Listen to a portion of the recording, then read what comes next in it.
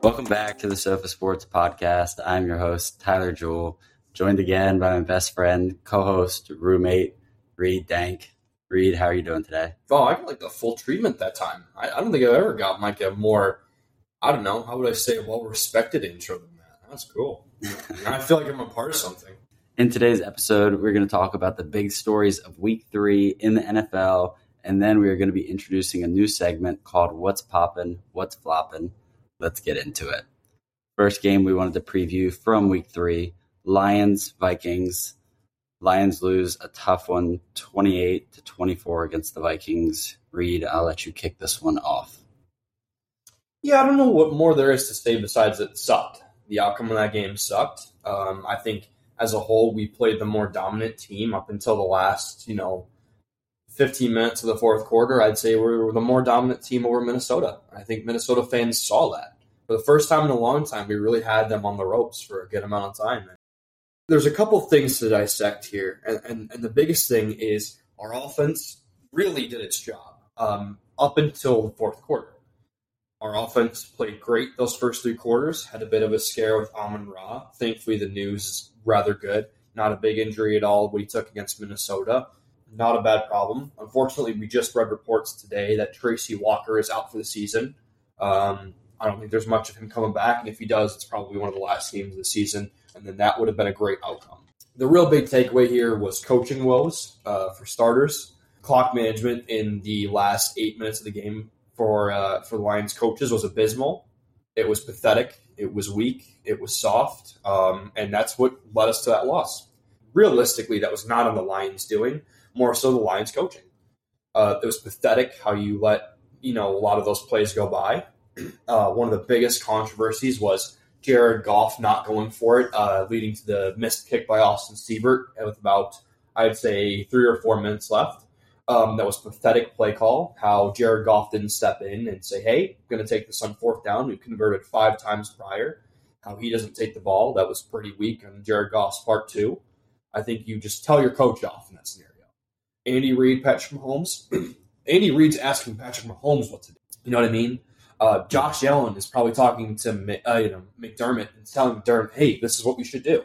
I think now we're almost getting to that point where I'm sure with Tua and the Dolphins coaching staff, he could probably just about tell them off too. I think it's pretty uncool of Goff to not step in and say, hey, we've converted 5 times already. Why would we not try and go for 6? You know what I mean? And let's say we did miss it, right? We'd be in the same exact spot that we were in this end of this game. And if we make it, then that probably ices the game right there. Moral of the story is that was 8 different ways the Lions decided to shoot themselves in their own foot. We talked a lot about the Lions in the preseason, and from last season, we've seen a huge improvement. Just through the first 3 weeks, the Lions are averaging almost 10 more points per game than through 3 weeks last year, and I think that Jared Goff is just starting to show us that he can play well with this Lions offense. They obviously fell a little bit short in a tough divisional matchup against the Vikings, but I think one of the biggest stories coming from this is that Jeffrey Okudah is starting to play how everyone expected him to. Through 3 weeks, he has only let up 108 yards. Last season, he played 1 game. He let up 109 yards, which is just a crazy stat, I think, just to show how much improvement he's had.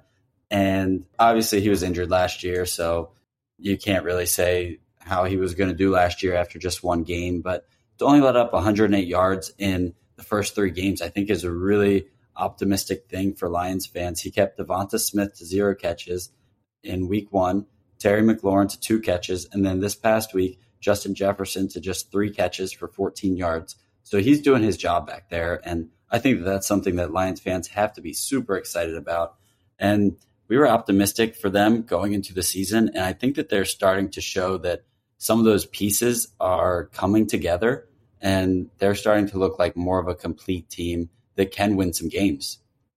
The Seahawks for us next week are a big game. This is a proving game. Can we get past a team that, while does not have a great quarterback system, decent running backs, and decent wide receivers, can we shut them down? This Vikings game told me a decent amount. It doesn't tell the whole story because we have the Vikes again, so it doesn't tell me everything I need to know. but it told me a lot about how we still are struggling in defensive areas. I did not see Aiden Hutchinson do one big thing, i.e. a sack, a deflection, a big-time tackle. I didn't see any of that from him. We knew going in he was questionable. Very surprised that Dan decided to play him. But injured or not, Hutchinson has to do something. I don't even care if he gets a sack. Here's what I will say. That offense, when it's going, it's going. And if we can find a way to tailor-make this defense a little more capable in man cover and a little more tenacious with our zone coverage, I think that we could be very capable. But the way that I saw us time manage in that fourth quarter shows me we still have a lot to do with our coaching staff. It is still a very, very, very young coaching staff. I can't say enough how upset I am at Jared Goff for not going for it instead of having Siebert kick it from about the same spot that Greg Joseph missed twice. I had a feeling that was going to end the way it did. As much as I don't want to say that, why do you not go for it 4th and 3? Yeah, it came down to a couple little things, I feel like. From what I saw, the Lions had some control. They had some momentum. They were making plays. And then at the end, a couple bad decisions, and obviously they were not able to close it out. I think that this is something that hopefully as the season goes on, they will be able to figure out because their division is pretty much wide open at this point. The Vikings aren't a scary team. I believe that everyone in their division's 2-1 except the Lions are 1-2. So the division's wide open. There's plenty of football left to go. The Bears are going to fizzle off too. This streaky thing that they're doing, I don't think that'll last very long. I mean, I think you're right. I think that by the end of the season, the Bears, what they're doing right now isn't going to sustain through the rest of the season. So I think it comes down to, can the Lions, get some wins, maybe make a wild card, maybe somehow take this division, because who knows with the Packers? I mean, their defense is good. They have a great quarterback, but they're really relying on their running backs here. Yeah. Packers this week have the Patriots. Vikings play the Saints. So, I mean, the way that games have been going this year, every team in that division could be 2-2 by the end of week 4. I mean, who knows? It's just kind of a crazy season. Next up, Ravens at Patriots. I will go ahead and kick this one off. The Ravens got back in the win column after a wild game against the Patriots. They had some injuries, a couple early struggles on defense, but came out with a win. They forced 4 turnovers in the second half, 3 being in the fourth quarter to seal the game. Defense was letting the Patriots run it up the middle of the field for what felt like 10 yards on every play in the beginning of the game. And then after injuries to 2 defensive starters, Justin Houston and Michael Pierce, it was kind of looking like deja vu from last season and from last week against the Dolphins, but it wasn't. Mike McDonald's defense showed up in the second half, and they showed what people expect Baltimore's defense to do.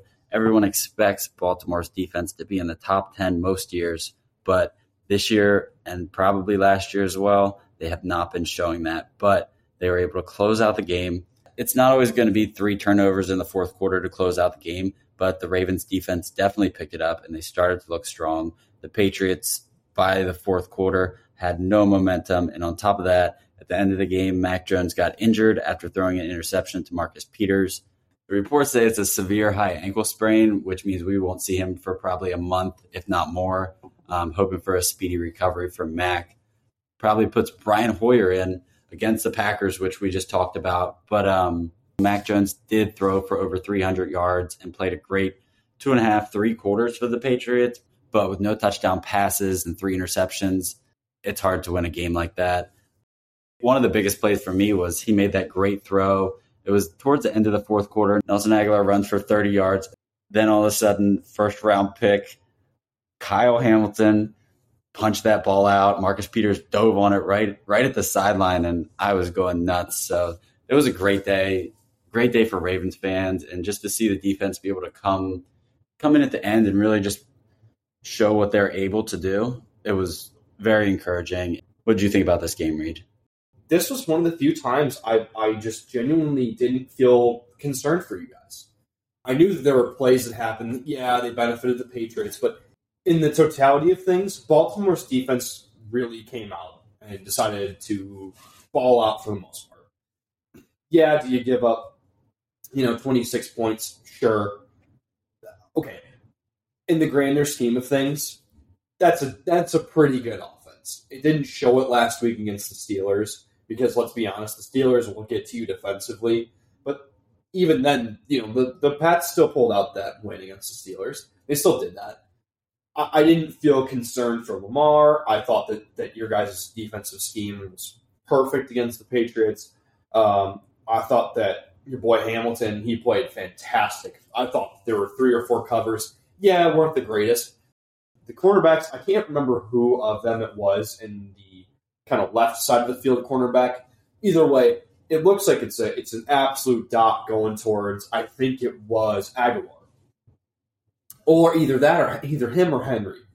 One of the two of them reached the corner of the end zone, and he reaches his hand behind his back. Doesn't see the football at all. Oh, yeah. But swipes it away and saves what's a near touchdown. Punches it out of his hand, and it just falls to the ground. And that saves a touchdown right there, that makes it. If you add it up, that would make it a 37-31 game if you add the totals up. But I mean, let's say you don't get the touchdown. No, I mean, that could have drastically changed the game. I'm pretty sure it was Brandon Stevens that made that play. It looked like a touchdown. It felt like slow motion as a Ravens fan, and it just seemed like that was a touchdown for sure. And then out of nowhere, puts his hand out, blocks that thing, and he frustrates me so much because normally he's not the guy to do that. But you reminded me of that. It seems like every player in the secondary made a play, had an interception, forced a fumble. I mean, they were just kind of rolling today. That's a fantastic way to put it. There was a contribution from what seemed like everybody. I thought somebody made a play. And mind you, I didn't see as much as you did. But it seemed like everyone did their job. Good enough to the point where it got past a team that still feels top-heavy. I'm not one of those guys who's like, immediately I hate the Patriots. I don't have much to say just because there's not much of a rivalry there with them. Listen, Mac Jones, that's awful. I hope he comes back super quick, and if he comes back 100%, because you don't want to see people who are talented and skilled go out. But now the Pats are going to see a setback. This is a setback moment. Yeah. Can you do it without your number one guy? And I think, Hoyer is still the intended backup, and it doesn't seem like they're interested in moving people. You guys just really showed out, and I thought Mark Andrews, this was Mark Andrews' kind of game where I felt like he was the most dialed in. Mind you, we're only 3 games in, so we could probably find 2 or 3 more games where you say, oh, he was much more dialed in this game. This was his first dialed-in game of the year. Yeah, he played so good. 2 touchdown catches, and he just looked like the all-pro that he is. He really balled out. And last thing that I'll say about the Ravens is Lamar, have to touch on him a little bit. When the Ravens got the ball back at the end of the game after the fumble that Marcus Peters recovered, Lamar drove the ball down the field, looking like the MVP that he is. The Ravens scored and basically put the game away at that point. That's what the Ravens are looking for. That's what they need out of Lamar, and he delivered. I think he's got to be up there at the top for the MVP conversation now. I know it's early, but it's fun to talk about. For sure. The next game we're going to talk about, Jags beat the Chargers. This one absolutely stunned me. But shout out to Doug Peterson. He has the Jags up to 2 wins through 3 weeks. Who would have thought that the Jags would beat the Chargers? Well, maybe when you have a head coach, as in last year, that doesn't usually work out too well. I don't think that's a coach that's very dialed in on the team. Doug Peterson's dialed in on his football team. Listen, I can go mounds and mounds ahead of what I've just said about how much I hate Urban Meyer and everything he stands for and just the person he is. I just hate him. I think that Peterson is a great fit for Jacksonville. He's a culture changer guy. He changed the culture in Philly. And look where that got him. That got him a ring. And now he's a versatile quarterback who actually, wants to play and is so capable of playing. And now these running backs, James Robinson, dude, he's finding his way again. Robinson and Etienne are finding their way. It's so unbelievable that he's using them correctly. And this was the first real time.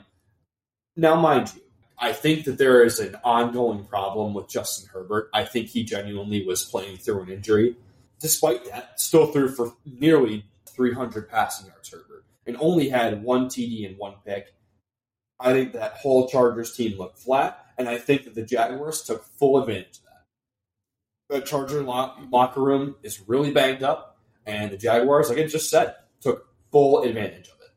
Yeah, I'm sure the Chargers they expected to win this game, but for the Jags to beat them 38-10, to me, as much as we talked about the Chargers before the season and how good they were going to be with all these offseason additions and Justin Herbert, his rise, for the Jags to beat the Chargers 38-10, it's just absolutely stunning.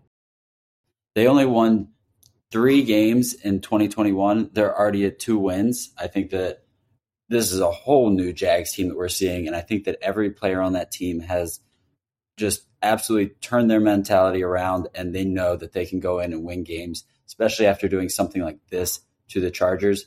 I think the Jags now are one of the teams on your schedule that you can't just check off as a win. You might even be a little bit nervous because you know that they're going to come out, and after seeing what they did to the Chargers, who knows what's next? I mean, they could be in the playoffs. I don't know if I go as far as the division winners. That division's a little crazy anyway, but they could get a wild card spot. I'll give you one cool kind of interesting thing to think about before we move on to the next game. Trevor Lawrence, anyone who wants to say, hey, listen, this isn't quite the same. He is 6-1 this year in the regular season. 6 TDs to 1 interception. He looked fantastic against the Chargers, and anyone who just disaligns with that idea is wrong. He threw for 3 touchdowns. He didn't get picked. The Chargers defense almost felt absent-minded. There was a total lapse. Anyone who says that they called this, I'm like, dude, I'm all credit in the world to you because I did not see that coming at all. A slaughter. It wasn't even close. No, I would have to say that most people probably bet on the Chargers here. Everybody assumed the Chargers were going to win. And for the Jags to just come out and take care of business now, they're at the top of their division at 2-1. The Colts are 1-1-1, Titans 1-2, and Texans still looking for a win. I mean, the division's wide open. I still think that the Colts and the Titans, bounce back and get some wins. But the division's wide open. We'll just have to see. But Trevor Lawrence is starting to look like what we expected him to out of college. The Monday night game this week was a good one. The Cowboys were without Dak Prescott, and they had Cooper Rush at the helm. The Cowboys beat the Giants 23-16. Cooper Rush had a pretty good game. Game manager, I would say, 215 yards and 1 touchdown, but the running backs carried it the rest of the way. This is what Jerry Jones and probably every Cowboy fan wants to see. Tony Pollard went for 105 yards, and Zeke went for 73 and a touchdown. That's fantastic production from your running backs. I mean, Tony Pollard averaged 8.1 yards per carry. So, I mean, they're making it really easy on Rush here. And on top of that, the Cowboys defense made it tough on Daniel Jones. It looked like he was getting pressured every play, and they had 5 sacks on him. Seemed kind of like the Giants never had a chance in this one, to be honest. What do you think about this one? It was kind of a fun battle to watch.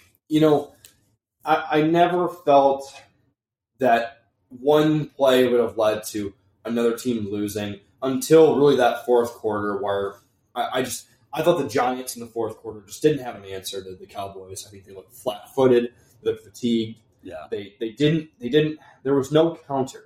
The Cowboys at that point just took over. Saquon in the first half, amazing. Looked fantastic. Pretty much carried that whole team.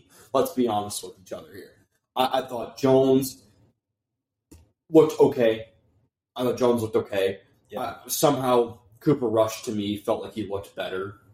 And just being honest, he just did look better. I'll give Coop some credit. It didn't look like he was completely throwing, didn't look like he was throwing dots. Also didn't look like he was just, throwing Peterman passes. I thought he did fine. I thought Lamb did really good. I thought Lamb played fantastic. Zeke and Pollard split touches, and that worked really well for them. I think Pollard, he averaged about 8 yards a carry, and Zeke about 5. Yep. Which is amazing. Credit to that Dallas offensive line for sure, because they couldn't have done it without them. And to have 2 running backs do that, I mean, that's a recipe to a win right there. Especially when your number one franchise quarterback is out injured.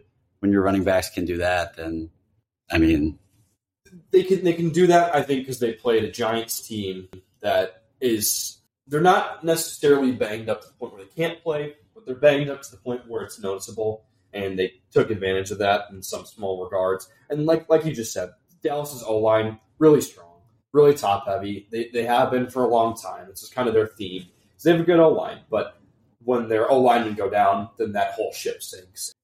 I have to admit that this past week I had a crazy thought. My expectation was a breakout game for Kenny Golladay.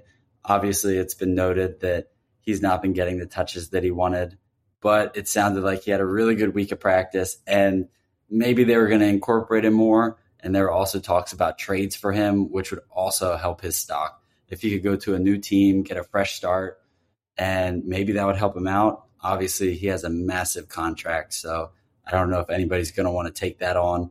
But I was really optimistic for him and thought that maybe this would be a breakout game or maybe a game that somebody would say, oh, we'd like him on our team, we'll trade for him. But after this week, I was very wrong. He had 3 targets, no receptions. I don't know how this can get any worse for Kenny Golladay. Nobody is going to want to trade for him.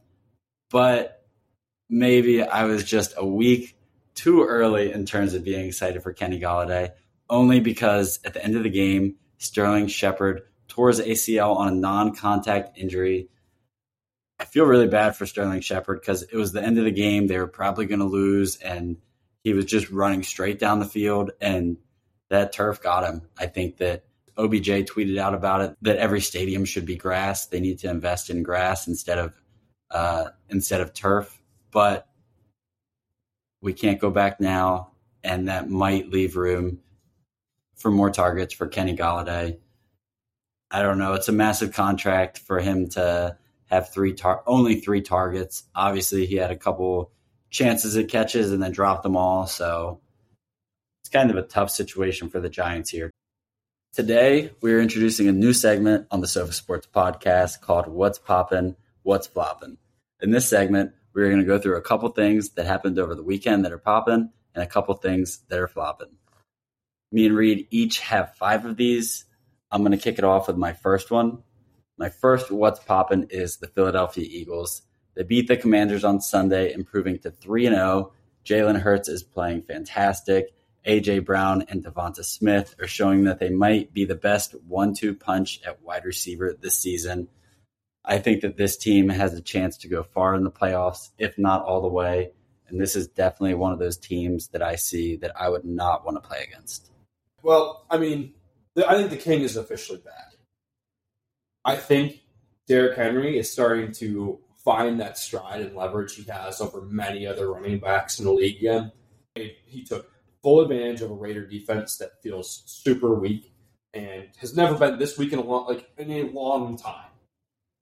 This Raider defense, pretty brutal, took full advantage of that, teed off on him. I think he got something to the effect of a touchdown with big yardage or 2 touchdowns. Can't recall. It feels like Derrick Henry is back.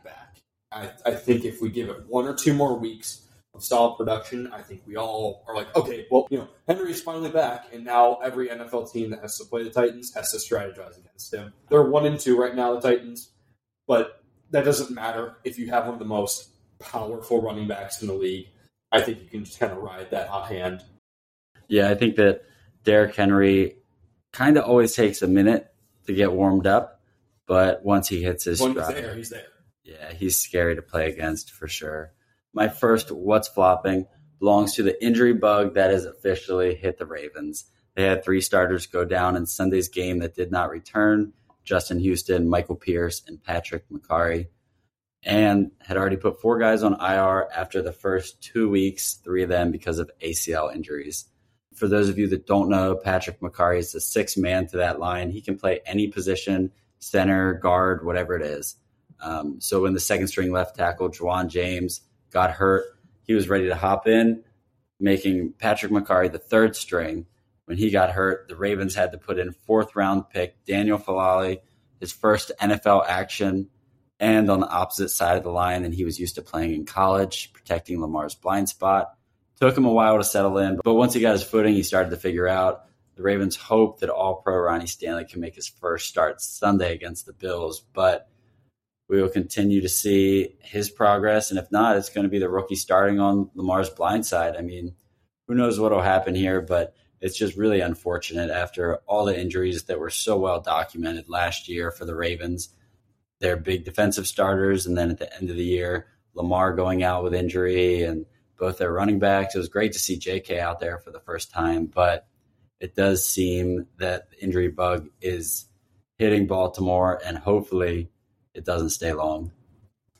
Well, my first flop is pretty understandable, and I singled out a player. Isaiah McKenzie, man. Wow. Just wow. I understand the idea or notion of don't step out, keep the clock running, keep possession going. No, in that situation, you don't. You immediately step out. There's no way around it. McKenzie looks like a scrub to his teammates and the staff. I mean, nobody. After you make a mistake like that, no one's going to look at you and be like, yeah, I'll pat you in the back. But that game might have completely dropped him a whole spot in the wide receiver depth chart. That might be a decision that puts Crowder over him. And that might inevitably set the Bills back. It's not do or die for the Bills because we all know that that's a team that's going to go off and win, 13 more games. Fine, I get that. But McKenzie, you look so bad from that decision error. That is such a big lapse in judgment. It's almost on the magnitude of when you in baseball when you have an easy fielding play but you just can't get it done because you're so tense in a moment. And that wasn't even like a be tense in the moment. It's like no, just step out. It's like move your feet 3 inches and step out of bounds. I think everybody at home, even non-Bills fans, were watching that and yelling at the TV, "Go out of bounds! What are you doing?" Because it just seemed so obvious they had no timeouts. No, do you remember any of when the Cavaliers and Warriors were playing and J.R. Smith should pass the ball and then LeBron's like, "What are you doing?" It was one of those moments. It was like, step out of bounds. What are you doing? Step. So I know I was yelling at the TV too. I think as many people should step out. No, I didn't even know who to root for in that game, but I was still yelling like how do you not see that? My second what's poppin' goes out to Trevor Lawrence. This man is balling this year. The improvement from year 1 to year 2 is absolutely amazing, and I love seeing him play well. Out of college, he was such a big name. Everybody expected such great things from him.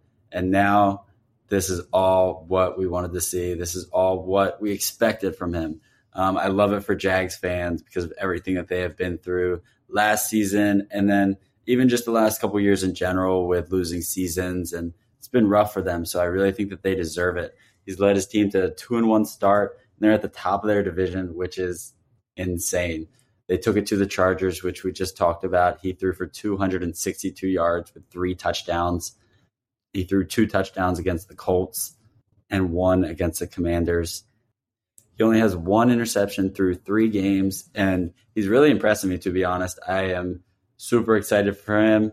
I can't wait to see where this team goes, and I know that he's just going to take them on his back and continue to improve. I don't think that the first games he threw for 275, 235, 262 this season. I only see it going up from there. I think that his ceiling is very high, and I think that he could lead his team to the playoffs this year. Wild card, I would assume, but who knows? That division's wide open. That will be fun to watch.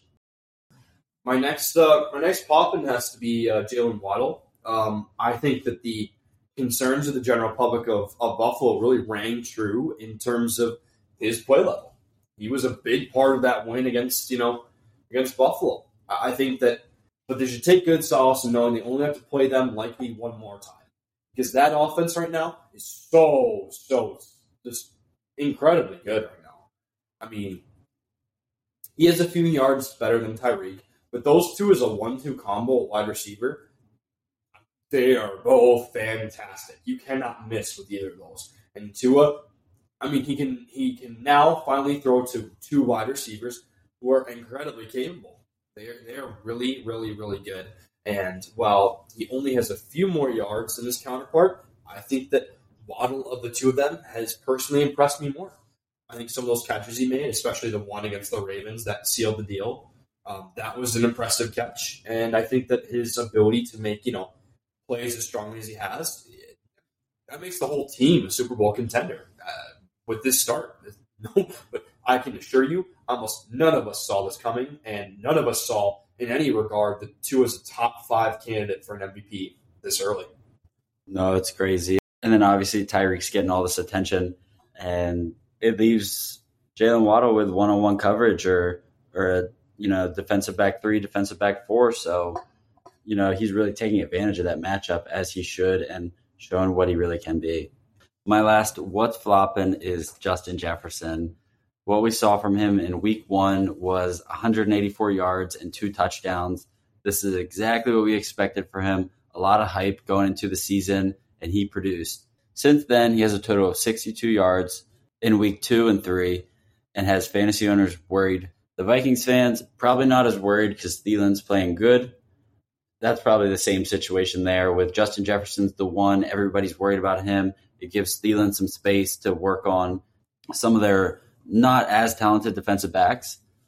But if I was a Vikings fan, I wouldn't be too worried yet. They're still 2-1, and basically every team is at this point. There's still only 2 undefeated teams left. So the whole NFL in general, I feel like, is absolutely wide open. But for sure, they want to see Justin Jefferson get back on track.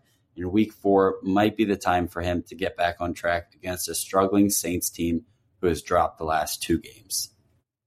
Yeah, so I have 2 more floppings going. So this one has got to be the Saints, man. In what was really primed or promised to be Jameis Winston's comeback season. I feel like we've said that for the last 2 or 3 years now.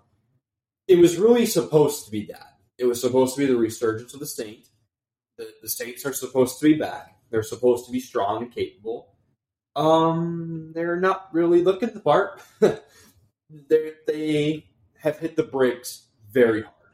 Like, astonishingly hard. A great first week win against the Falcons, I give you that. I will give you that. But the defense has looked nothing short of flat in the last 2 games. They have been so flat. The Badger, where's he been? Where has he been? It was. I know that it's a different scheme and a different setup, but isn't the idea that it doesn't matter what scheme you fit in? That's a lie. It's a fallacy. He's not fitting in. It's not going right. The D-line has never looked as flat as it's been in years. I give Cam Jordan so much credit for being as skilled and capable as he was for these last few years. I don't think the Cam Jordan of old is really here to stay. I'm not saying that can't change, but it just does not feel the same. It doesn't feel like he's, kind of J.J. Watt in it, giving quarterbacks big pressures. He's just not. Next week is a look in the mirror game. They travel to London and play the second. Are they as good as they claim to be? And can they pull it off against the Vikes? I don't know. I don't. This team does not have an identity. Kamara has not come out of his shell yet. I've only seen one Kamara game that looked compatible, and that was really the Falcon game. Well, I need to see something from them.